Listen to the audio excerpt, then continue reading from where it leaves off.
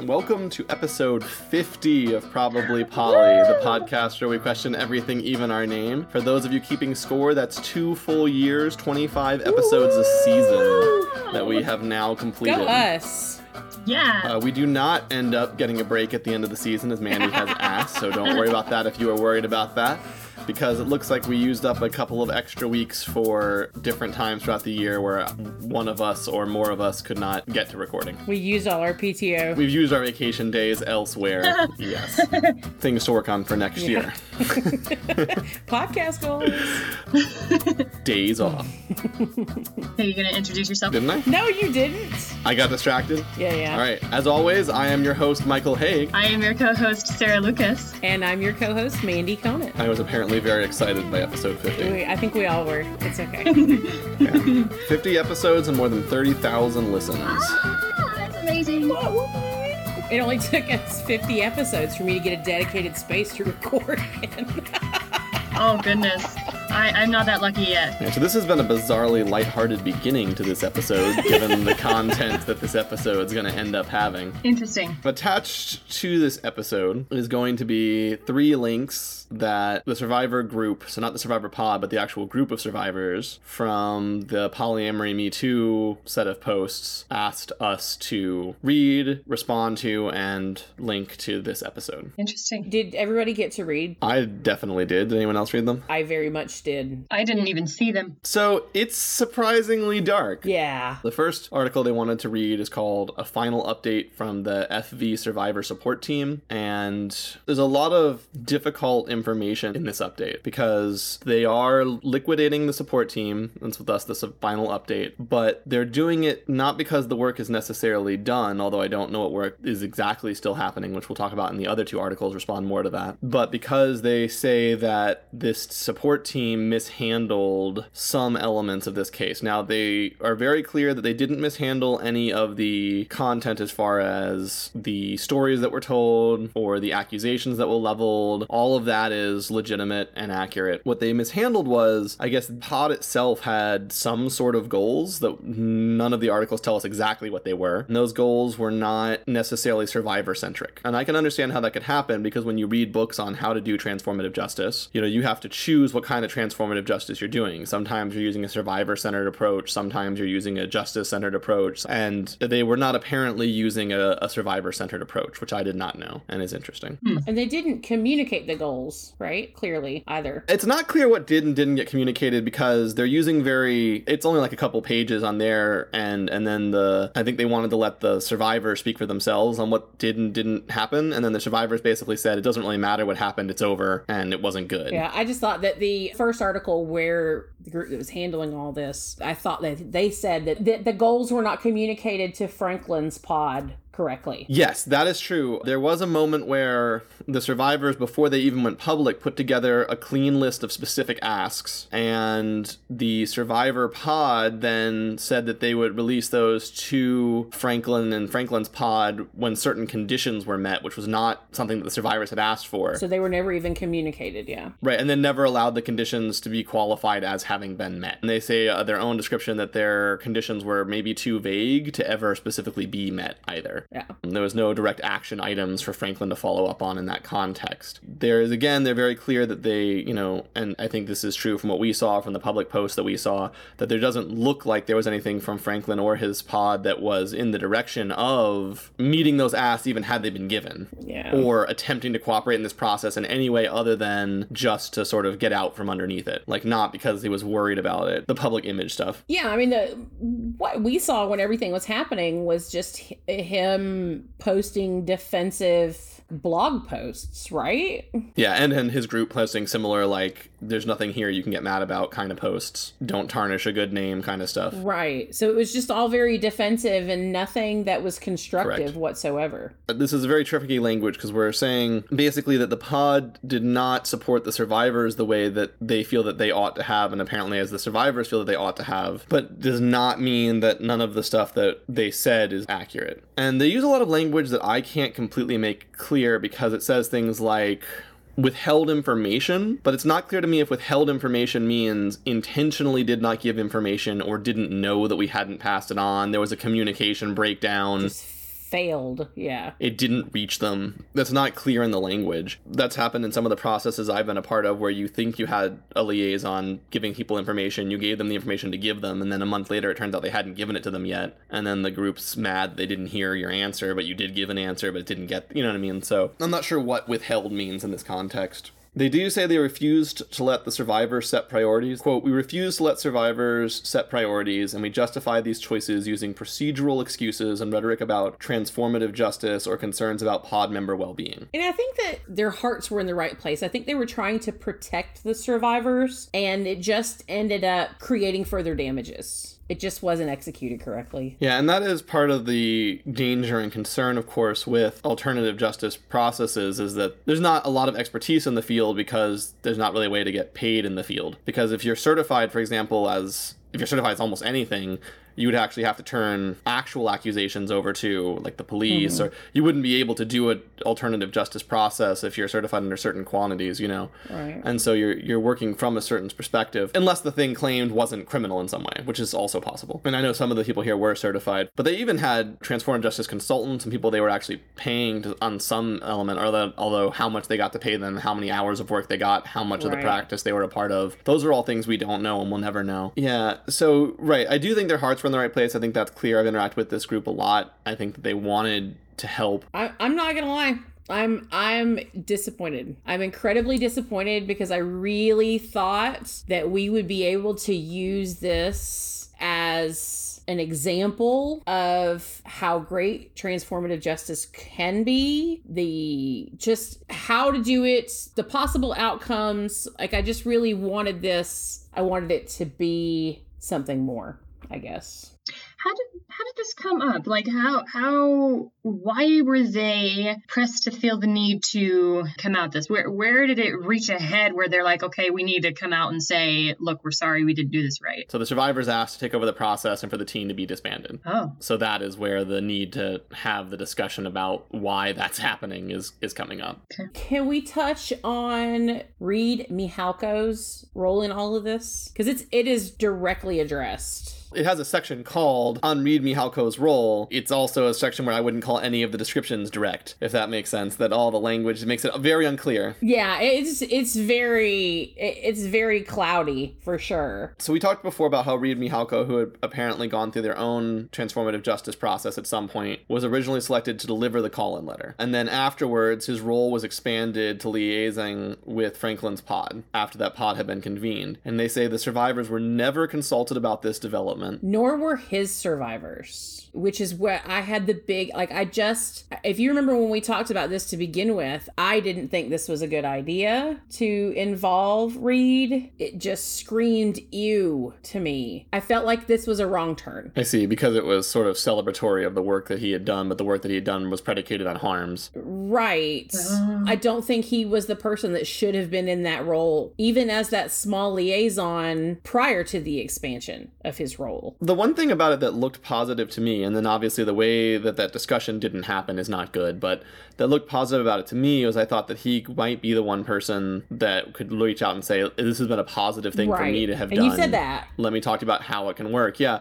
And I will say, again, from doing these processes myself, the absolute hardest part, and this is from the reading, this is from my experience, this is from everything, is getting buy-in from the person doing harms and of the accountability pod itself. And so if it's not harmful, almost anything that you can do that helps you build that bridge makes, like, I can understand, but not involving the survivors on either side is obviously not what I would mean by that. Of course, we had no way of knowing that at the time when we were discussing what was happening. Right. Well, and I guess what's surprising to me almost is I thought it was clear that he was in a liaison behavior, and they say that they had a siloed system so that the survivors didn't know about this, and I guess the survivors were intentionally avoiding reading their press releases because, I mean, it was very clear from what we were reading that was what was happening, and it was very public, and we've talked about it publicly, so I'm not 100% sure how that was hidden in the way that they mean it, but I don't know what the system was. And don't get me twisted, I've met Reid and he's an awesome person. I'm not privy to all of the information about his transformative justice. You know, I would have said that about anyone who had already been through the process was elected to partake in this process in the role he was without anyone being consulted, any victims at all being consulted, it just screams ew to me. Well, and I didn't know that no one had been consulted. No, we didn't know that. I don't know if Reed stepped up or if he was asked to be part of this. Do you remember what the case was? Language looked like they'd asked him, but I don't know. Okay. I wonder if it was done for some type of reparation on his behalf. Like if he accepted, because if he was the person trying to represent the success of the process, it means the process must have succeeded. And so it was sort of like a certification that he was better. Yeah, make him look a little better. I just have to wonder that. It says that he was selected to do the call-in letter, but then it expanded, but it doesn't say who chose to expand his role. The Survivor Pod did. They didn't say why. Yeah. And again, the Survivor Pod is the support team, not the survivors. And, well, his expanded role isn't really described either. No, Yeah. although I can tell you from the language and from my experience with these process, I'm guessing when they talk about his expanded role as a liaison, I think, and they talk about an information bottleneck, and I've seen processes fail for similar reasons. I think what they're talking about is basically the team, the survivor support pod, would put together the information that they wanted Franklin to get, and then they would give it to Reed, and then Reed would then relay that to Franklin's team, and then the team would talk back to Reed, and then Reed would talk back to and it becomes a game of telephone that's just far too distinct, when you have this information bottleneck. And that's what they said, is that there were miscommunications and changes in what was being, like, misinterpretations about what was being said. Distortions, yeah. Yeah, distortions happening in the information bottleneck. They don't say anything about Reed doing anything wrong here, but they do say he didn't have the expertise to do that, which I can say that's an incredibly difficult role. If you're the only go-between for a person accused of doing harms and their accountability pod, that's an incredibly difficult and demanding role that you need to be very prepared for. Right, that should have been, the person chosen to do that should have had some type of experience in that role, some type of qualification in that role. Just because he had been part of his own did not qualify him for that role. And I think that that's where they went wrong. Yeah. Sure, well, he doesn't know what went into that, to the liaison work at all. Like, being the person yelling at a liaison isn't the same as experiencing what it's like to be in that stressful position at all. Yeah. I think that he was set up for failure by himself and by everyone else. I'd like to pivot to, they say now the survivors are going to take over whatever that looks like from here on out. And part of what that looks like is they turned over all the codes and such to the Medium account that they've been using to the survivors. And the survivors posted their own message called A Message from the FV Survivors. One of the big things that they say is that basically they're a very diverse group of people who had varying reasons for wanting to participate in this process, and many of them may or may not have been part of the transformative justice as their goal. I like that they said that. I like that some of them, I mean, to me, in my translation, that means some of them didn't give a shit whether he learned from it or not. I may be speaking wrong, but that's what I'm reading, is that some of them, they just wanted their story heard and to help the other ones. Yeah, so I don't know, but yeah, I mean, that's sort of what I would guess, but I don't want to put words in their mouth that they didn't choose to put on paper since they were writing these things. But we all know about memory. Memory is very subject to distortion. Looking back at the different time lengths, the different relationships, there was an attempt being very clearly made to make an analysis of all of the stories and to make an overarching narrative that was being produced by the survivor pod. And that is one of the things that the survivors most apparently rebelled against, that some of the people said that the meta-narrative did not, in their opinion, represent their voices. So that's part of the reason why they migrated all the stories to an entirely new website, which is the third link. And the third link is called I Tripped on the Polyamorous Missing Stair. And it has all of the stories that they had from before, and some more stories they're still collecting, and is open as an archive about those experiences. But it has links to the analysis that the survivor support pod created, but by linking them as an off-site analysis of a specific group as opposed to the survivor claimed analysis, it changes the lens. And so it's not like we're just assuming this is what happened. It's more like you can make your own conclusions, and if you agree with this analysis, that's fine. And they do say that they actually invite additional analysis if other people wanted to read the stories and write analyses about it. They do have a note on the transformative justice process. They say that they do think there was an enormous effort on the part of the survivor pod, who came together with good intentions and a powerful desire to intervene in harms in their communities. They said many of them received much needed support and empathy, but they said that in their understanding of transformative justice practice, the survivor pod centers the needs and inputs of the survivors, which then in turn inform the actions of the accountability pod, and that they didn't feel that that happened in this case. like most decentralized movements, there's not one way to do these things so far. I do think that having transformative justice processes that do not center survivors, to my mind, doesn't make sense if there are survivors willing to be centered. Sometimes you have a situation where you've seen something, like imagine that you were witness to all the things in the survivor archive, but none of the survivors wanted to take any action because of their own trauma and their own needs. And imagine if you were, say, in charge of a group, you might feel that you had to do something to protect the rest of your group from similar predations, but not have any survivors who are willing to do that. And to insulate those survivors, it might help you to make it not a survivor-led process, i.e. you could even talk to them and support them without making them make decisions so that they have, actual deniability. It's not our choice whether or not they go forward with this because it's not about us, it's about harms that have been witnessed in the community. And in a sense, you can make the witnesses the center of the structure of the process if the survivors cannot or do not want to be part of that process. But when you have a situation like this one where you had so many very willing survivors participating and very strong survivors participating, and they were very invested in participating. So when you have a group of survivors like that, I don't know why you wouldn't want to leverage that. Among other things, it's the most powerful emotional response that you have. It's a lot easier to say to someone, these people that you hurt need this, than it is to say to them, I just think you should do this because I think it would make you a better person if you did. Because who are you to do that? Who are you to tell me what I need to do to be a better person? So it's just more powerful, as among other things, but it's also, obviously, I think, the right thing to do. The other thing that I think is interesting about this that's different from the processes I've been involved in is that all the processes I've been involved in have been inside of an existing community structure. And this attempted to take transformative justice to someone who's outside of a specific structure, right? So, it's asking like people writ large, the polyamorous community writ large, to make changes, as opposed to saying, if you want to participate in this community, we need you to participate in this process. And I think that's a lot harder to do.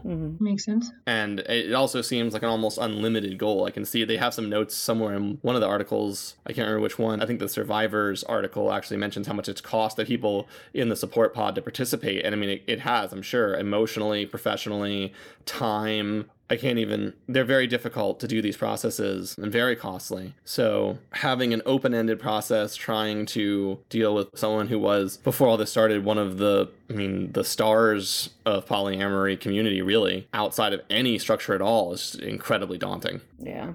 Yeah, I can't even imagine going up against someone who was supposed to be such a pillar in our community. Yeah. And so their line here from the survivors is, regardless of intent, it is clear that such a framework, which references a transformational justice framework, was not in place during this process. Nor do we believe that Franklin would ever have engaged in an accountability process in a way that was more than performative. And they think, like we had said as well, that his public pronunciations prove them right. Yeah. And this clarification, therefore, should not be taken in any way as a vindication of Franklin or of his pod members. So the one thing that I would argue here is they say that no transformative justice process could take place with Franklin. Most transformative justice processes do not, in the end, get the engagement of the person doing harms.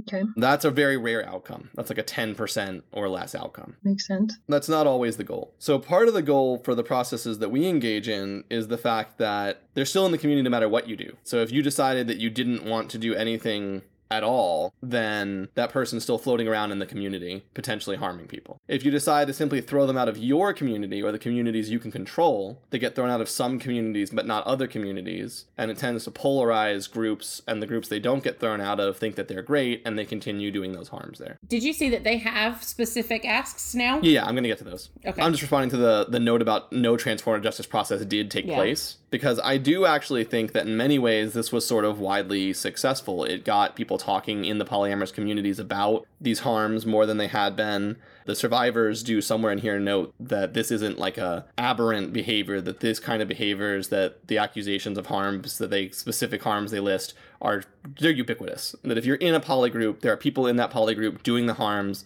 that they list. Yeah, I mean, visibility for this, it definitely increased visibility. It increased awareness of what an accountability pod and transformative justice unit were. And so for sure, I think that there are definitely some positives that come out of it. They actually cite being able to connect with each other. I'm going to quote this right here, that one of the benefits to us of this this process has been the opportunity to heal relationships damaged by Franklin's triangulation and lies. So they obviously found some type of benefit with it too. So I don't know if I would go as far as you would say and say that it was successful. I wouldn't say it was successful, but okay. I'm saying the process can be successful without the involvement of the person who was accused. Oh. Right. And the way that they had worded it was, it's now clear that no such process could have, worked because Franklin was never going to participate. And what I was saying is that was never a requirement of the process succeeding. Yeah. And that's something that you shouldn't think of as a requirement for transformative justice to be successful. But I think that was part of maybe what they really wanted. Yeah, well, maybe that is what they wanted. I'm not Yeah. against that. I'm speaking here to the definitions of transformative justice that I have read and as I understand it. Because if you do the response, and even if it's super successful, so if you just give the information and you say, they did this, here are asks, they are bad, then people just decide whether they think it's true or not. And we saw from when the very first article came out, how many people stood up and said, I don't think it's true. I think these are lies. I think they're just trying to get attention. But when you have a process like this that goes on for months, years, I think this one's like a year old in this case, actually. I think actually episode 25 is the Franklinville episode. So I think it's like exactly a year. I think so. Interesting. And the other side is never putting out positive responses. They're never coming to a middle ground. They're never even admitting that they could harm or showing empathy or showing compassion or showing concern. It's hard to keep your head in the game just lying about things for a year. Well, it reminds me of somebody saying, he's not gay. He's just doing this for attention. Or she's not gay. Right. Because why would you put yourself out there for all the ridicule? Right. For a lie? Like, it just doesn't make sense. It just makes absolutely no sense why it would be a lie. That's true, but that's always true. What I'm saying, the benefit of the process like this is that after a year, it's really hard for someone to go, no, I think they just consistently battled and fought, some of them committing, damaging their own careers and lives over a lie for a year. Meanwhile, the other side never said anything that we could relate to or that looked like they were trying to help or like they were participating in any way for a whole year. It's hard to say, okay, well, I don't know anymore. Mm-hmm. After that amount of information is out there and that time span is out there, it's a lot easier to look and go, okay. Because that's what, these processes are a lot about when I talk about having one that's specifically anchored to an existing community structure where it's not like a meta community like this was, like not all of polyamory, but like your polyamorous group, is that when the person finally does get removed, you're like, it's not like we just threw them out. We didn't just hear an accusation and throw them out. We did everything we could. Absolutely. We put all this effort into it. We brought all these people in. We heard every side of the story, and we just couldn't get it to work. We just could not. And and every opportunity for them to change was given. Yeah. And we just couldn't get it. Because I think that these asks that they have now are asks that so we're going to get to their list of asks, and I wanted to preface it with this, where if I had gotten this list of asks as the only list written on the original publication without the transformative justice process attached to it, I would have been a lot harder to just back them because they are basically just completely remove Franklin's platform. Yeah. And as much as that's something I would like to do for someone in a case where I'm fairly sure the platform is harmful, I am not an expert in it in this case. In the beginning, their list of asks were much nicer, yeah. They were much more lenient and much more sugar-coated than these are. And that's how these processes are supposed to look, right? More or less, let's put them in timeout while they work with us. While they're working with us, we're going to give them the asks that we actually want them to do, which also we're going to look at the list of asks that they had put together for Franklin that he never got. So these aren't asks for the community. These are asks that they had actually put together for him, the one that was never delivered by the survivor support pod to him. I do want to clarify that if us and the rest of the world saw the list, I'm sure that Franklin had access to the list at some point. Different list. A different list? Mm-hmm. Are you sure? I am nearly well, I'll pull it up and we'll read it, and if we've read it, then we'll know, right? I'm pretty sure that we had the list of asks in the beginning. It wasn't communicated to him in the transformative justice process, maybe. Yeah, I never seen this list. This list is new to me. You saw their original asks and they were partly for him and partly for the community, which was like, don't let him speak on these topics for now. Right, that's what I'm talking about. Is that not this list that we're talking about? No. That for me is the sort of the opening, okay, here's our position, here's the timeout, let's remove you from a position to danger people. And then here's our list of asks of what we would need to see from you to want to take away the provisions. So those are like sanctions, right? So like you're sanctioning them while you're trying to work through the problem. So we had the original list. So then this is the list they wanted to be sent to him. So these are the things that they believe would be Franklin taking accountability. Oh yeah, you're right. We didn't. Yeah. We never saw these. First was complete an abuse intervention intake with allies in charge in Portland, Oregon, or another similar organization, and give the intake counselor access to this letter, which is the original call-in letter, and the contact information from the survivor liaison, who can give the counselor access to key survivor testimonies. Fully complete any treatment program recommended by the intake counselor. Stop seeking or accepting interviews or speaking engagements on relationships, ethics, or polyamory until your accountability team and your intervention counselor agree that it is appropriate for you to begin teaching on these topics again. At the top of all of existing and future blog posts and pages about abuse, add a statement that you are undertaking or later have completed an accountability process with a link to a page where updates about your process are posted. Add a similar statement and link to the top of your Quora profile.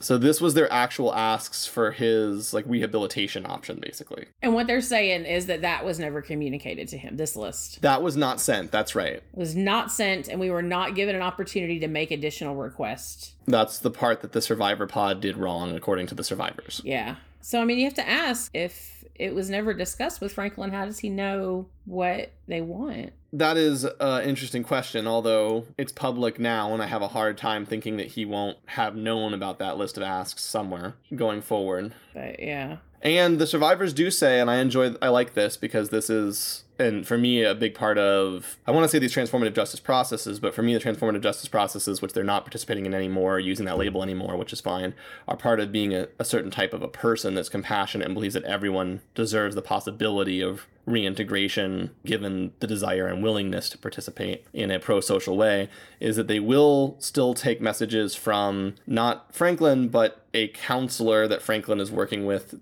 to do the work as listed in that ask.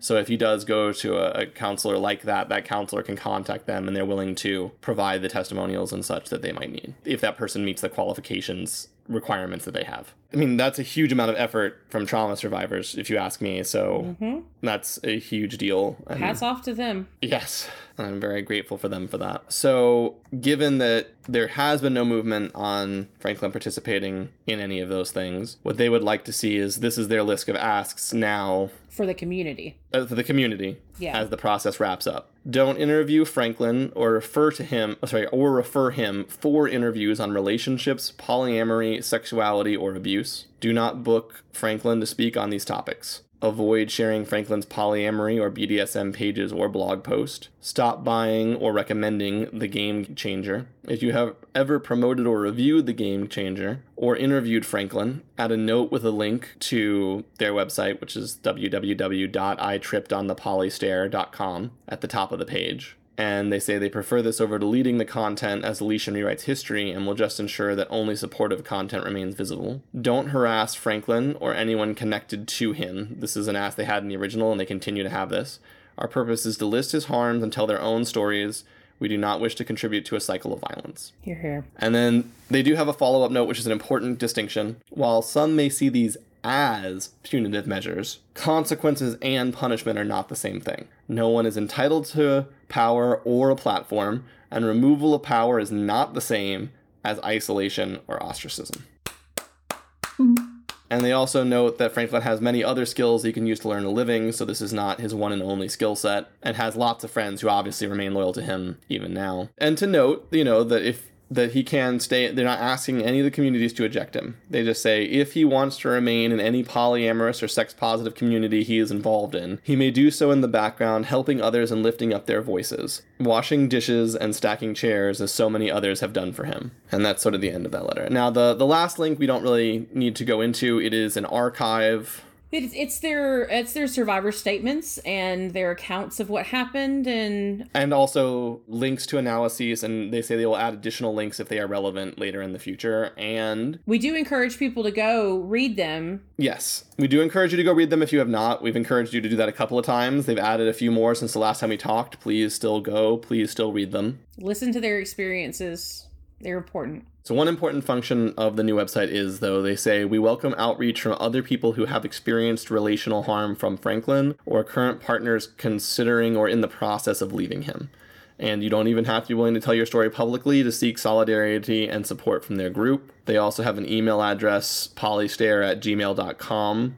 If anyone needs help associated with this, that is in those circumstances, you can still reach out to them. And I think that's also wonderful of them to continue providing that support. How incredible. How incredible is that for the survivors to offer support to anyone else that needs the support from having survived Franklin or in the process of surviving Franklin and Franklin's harms. Participating in any of this in any form is very difficult. You get in with the best intentions and you go through it with the best intentions, and it doesn't always work out the best possible way. It still looks to me like it was better than if they hadn't started it at all. Yeah. They have this archive, they have this solidarity, they have these friendships. There was this work done that everybody got to hear about, transformative justice processes and these harms in our communities. There's now critical work about works that Franklin was involved in, which before had completely uncritical reception. Just read this, it's great, it's the first thing you should read when you start being poly. Mm-hmm. Now it's like, read this, but also read this article about how the underlying structure of the work could actually get you into a position of being abused. Mm-hmm. Really, really important changes to the scholarship around polyamory, if we can call it that. The barrier there is a little bit lower than normal scholarship, but that's because we're a smaller community, so that's going to happen. So I think all of that's really important. I think this archive is really amazing. Again, all the work that everyone, both in the pod and in the survivor group, put into it is amazing. And I definitely empathize with people who can pour your heart out doing everything you can to help people and then realize, oh my God, I made this one critical mistake or this group of critical mistakes and I thought it was helpful, but actually I ended up hurting people. Like I said, it definitely sucks because I wanted it to be an example. Not Franklin or the survivors. I wanted the process. Yeah, you wanted this to be like a template. I did. That's exactly right. I wanted it to be a template. Let's point to this best case scenario, and here's how we can do that to handle other people that have had these sort of problems. Yeah. And the thing though, and this is important to remember, 5% of convicted death row inmates we're pretty sure didn't do the thing they're there for. Justice processes across the board don't work. Yeah. All the time. The thing is, people are tempted, always tempted, when there's an outlier or something new that doesn't work to go, oh, that never works. See, I told you transformative justice was worse than traditional justice. Okay, well, first of all, there's no traditional justice for the harms that were listed for Franklin in these spaces. There's nothing you can do. Yeah. Maybe you could put together a civil suit for, emotional damage and get some money. But there's no traditional structure in place to stop him or bar him from speaking on these topics and protect other people. Right? No, we have to do this as a community, though. Right.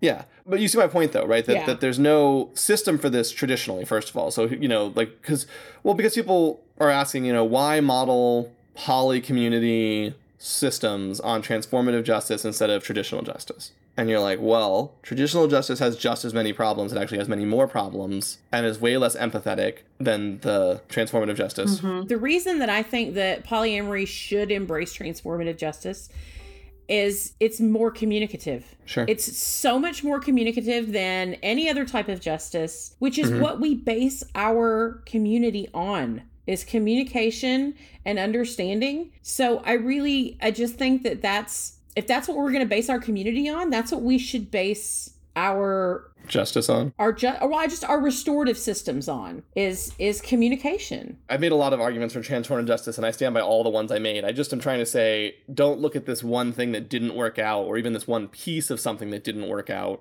Because again, my bar for most of these sorts of processes is if the outcome was better than if the process hadn't happened, it was a good process. It wasn't the best process. There were problems, there were mistakes. You have to look at it, learn from it, do better. It's great that they publicize where they went wrong so that other people can, because like I said, in the material it says, you don't have to center survivor needs. You can do it this other way. And this experience says, but if you do, you'll probably hurt survivors. So maybe instead of you can do it with or without them, it should be you should always center them if at all possible to do so. And only in scenarios where you're worried about harms and you cannot center them for some reason of safety or, willingness or something. I do love that it was, there was a statement put out about, we are dissolving this. This is why we're dissolving this. This is where we went wrong. I do think that that's great. Yeah, I appreciate that. If that's the runner-up for this, then I'll take it. Yeah. You know what I mean? It's seriously. It's good. Go them. That we are at least learning from what went wrong here. Yeah, and the archive got made, which it wouldn't have without the process, because that Right. was a whole bunch of organization work to get that typed up and written. They do want to give a special thanks to Louisa, and I'm going to butcher this, Leontiades. I think that I said that right, Leontiades, for putting together the stories and documenting their experiences on the website. So, right. So, that I don't know if that would have happened without this process, So there are good things that happened that came out of this. And we're going to link all 3 articles, right? We're going to link all 3. Yeah, we're going to link all 3. But what I'm saying, though, is, and if anyone in polyamory knows this thing, right? Well, I did a poly relationship one time, and I know they can't work because my one attempt didn't work.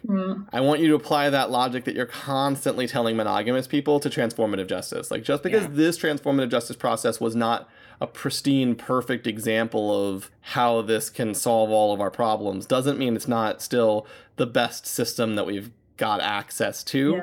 Doesn't mean that it's not an improvement over other systems, and does not mean that it does not work or does not fit our communities. It is better than nothing. It is better than nothing. Yeah, and in my analysis, it's better than nothing, and it looks like it's better than what would have happened even in this context, maybe without it. Survivors say that this might not even be as implemented really transformative justice because it didn't center the survivors' needs. Right. And didn't liaise with the survivors appropriately. It didn't do exactly what they wanted it to. It did do some good things. Right, and just because a specific group of people didn't necessarily implement it ideally doesn't mean that the ideal implementation isn't still even better than this. Yeah. Like I said, I'll take it as a runner-up for sure. Right.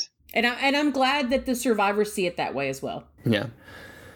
Whew. So this has been dense and hard, and we don't want to make extra long episodes about dense, hard things. It is sort of the end of an era to some extent. I was actually just looking for updates on this the other day. I was curious how it was going, if there was any motion on the accountability side. Unfortunately, no.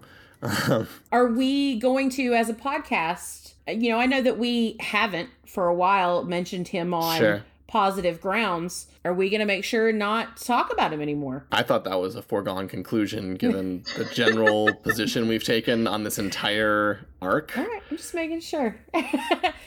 But yeah, no. Well, and either people think I'm lying or not at this point, so I'll just let them choose. But, you guys know that I was talking to you about asking us not to talk about the books even before this happened because I thought that they were philosophically unsound. I do remember. Yeah. I thought that the writing led to abuse and damage. I do remember you saying that. And I was very concerned about that. And then, lo and behold, that month while I was deciding that, people came out and said, in fact...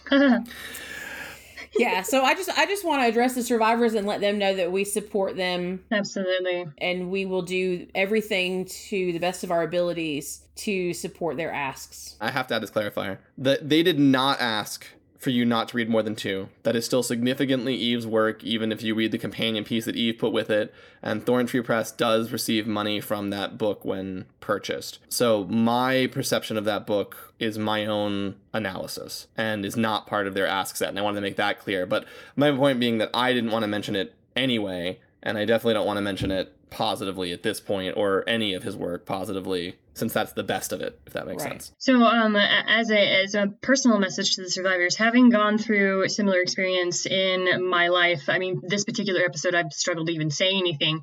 And it's like, I applaud your efforts and your strength through this. It hits home for me, and I appreciate what you've done to help bring voice to the community about issues such as this and to try to take action to improve people. I appreciate your work on a personal note. And we all do. Yes. I can't connect with it in that way, but we all very much appreciate the work. I don't want to diminish what you were saying because that was very important, obviously. I just wanted to add my voice to the thanks. Yeah, you're good. I knew what you meant. Yeah, so like I said, I don't want to keep this podcast any longer than it needs to be, but since we've covered all of the rest of this and all of the other updates, it felt like we had to close it off. and trust me, none of us wanted to. We read the articles and went, can we just not? Yeah. Or I was just like, oh. Like I said, I hurt because I really wanted this to be positive. And I know that the survivors stated that they did get positives out of it. And I know there were small positives for the community, but we're not going to have another benchmark case like this, though. No. Well, and I don't even want one, because to get another benchmark case like this requires another major pillar of the community to get pulled down to do it. That'd be rough, yeah. You know, you were hoping that you could make something, because any other cases we're going to have are going to be smaller cases. It's going to be like, oh, this, community did transformative justice well. This small process went well. Yeah. But the meta massive processes like this are unlikely to happen. I mean, this is the first thing like it in the community that I've seen. This size. Yeah. So, yeah. Small gains. Most of improvement is small gains, I hate to say. Yeah. I know people hate that, but it's unfortunately true. Small uphill battles is where, is what happens. 2 steps forward, 1 step back. Yeah. But I still think there was a lot of gain here. I mean, transformative justice and alternative justice was work that I did for a semester in school. And it was never particularly personal to me. It was just more like, well, this is way better than our normative justice system that is totalitarian, terrifying, and horrible. But no one's ever going to use it anywhere. Yeah. This process centered the material in a way that allowed me to investigate it, connect with it, and apply it. And I don't know if that would have happened without it. And I think it's alive and well in the communities that I serve, at least, and in my own philosophical process now. And so at least for me, it was valuable. And I'm grateful for all the work that went into it. Oh, yes. Thanks to everyone that was involved. And thanks to all of you in the audience who actually paid attention, who followed the links, who read the things that we asked you to read, who read the stories of the survivors who are so important and whose voices really deserve to be heard. And it's honestly not too late. If you've just been listening to us cover this and you've gone, well, I'll read them one day, I'll read them one day. We're not going to cover it again. And, unless the survivor wants to be on our podcast or something, like, it's not, I mean, there's no more updates. They're not putting out more updates. So unless they put out something or ask us to, there's no more coverage, right? So now is the time to read it before you forget about it, before it fades for you. Especially if you've read any of the work that they're talking about, including More Than Two, including The Game Changer, including the blogs, gone to see public appearances. If you've done any of that stuff, you've heard one side of the narrative, especially The Game Changer, which is literally the other side of these narratives. You should go read the other half of those narratives. And I encourage all of you to respect the survivor asks as well. Yeah.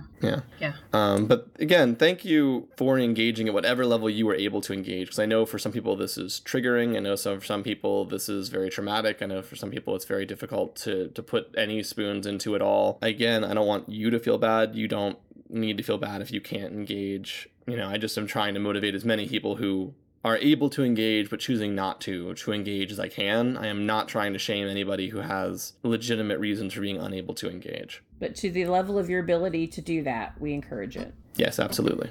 All right. Well, thanks for listening. Till next time. Thanks for listening. For 2 great years. Yes, thank you. And we'll see you with the first episode of season 3 in 2 weeks. And we are still dealing with COVID-19, so wash your hands, wear your masks, and stay home. Be safe. Stay the fuck home. We love you. Stay home.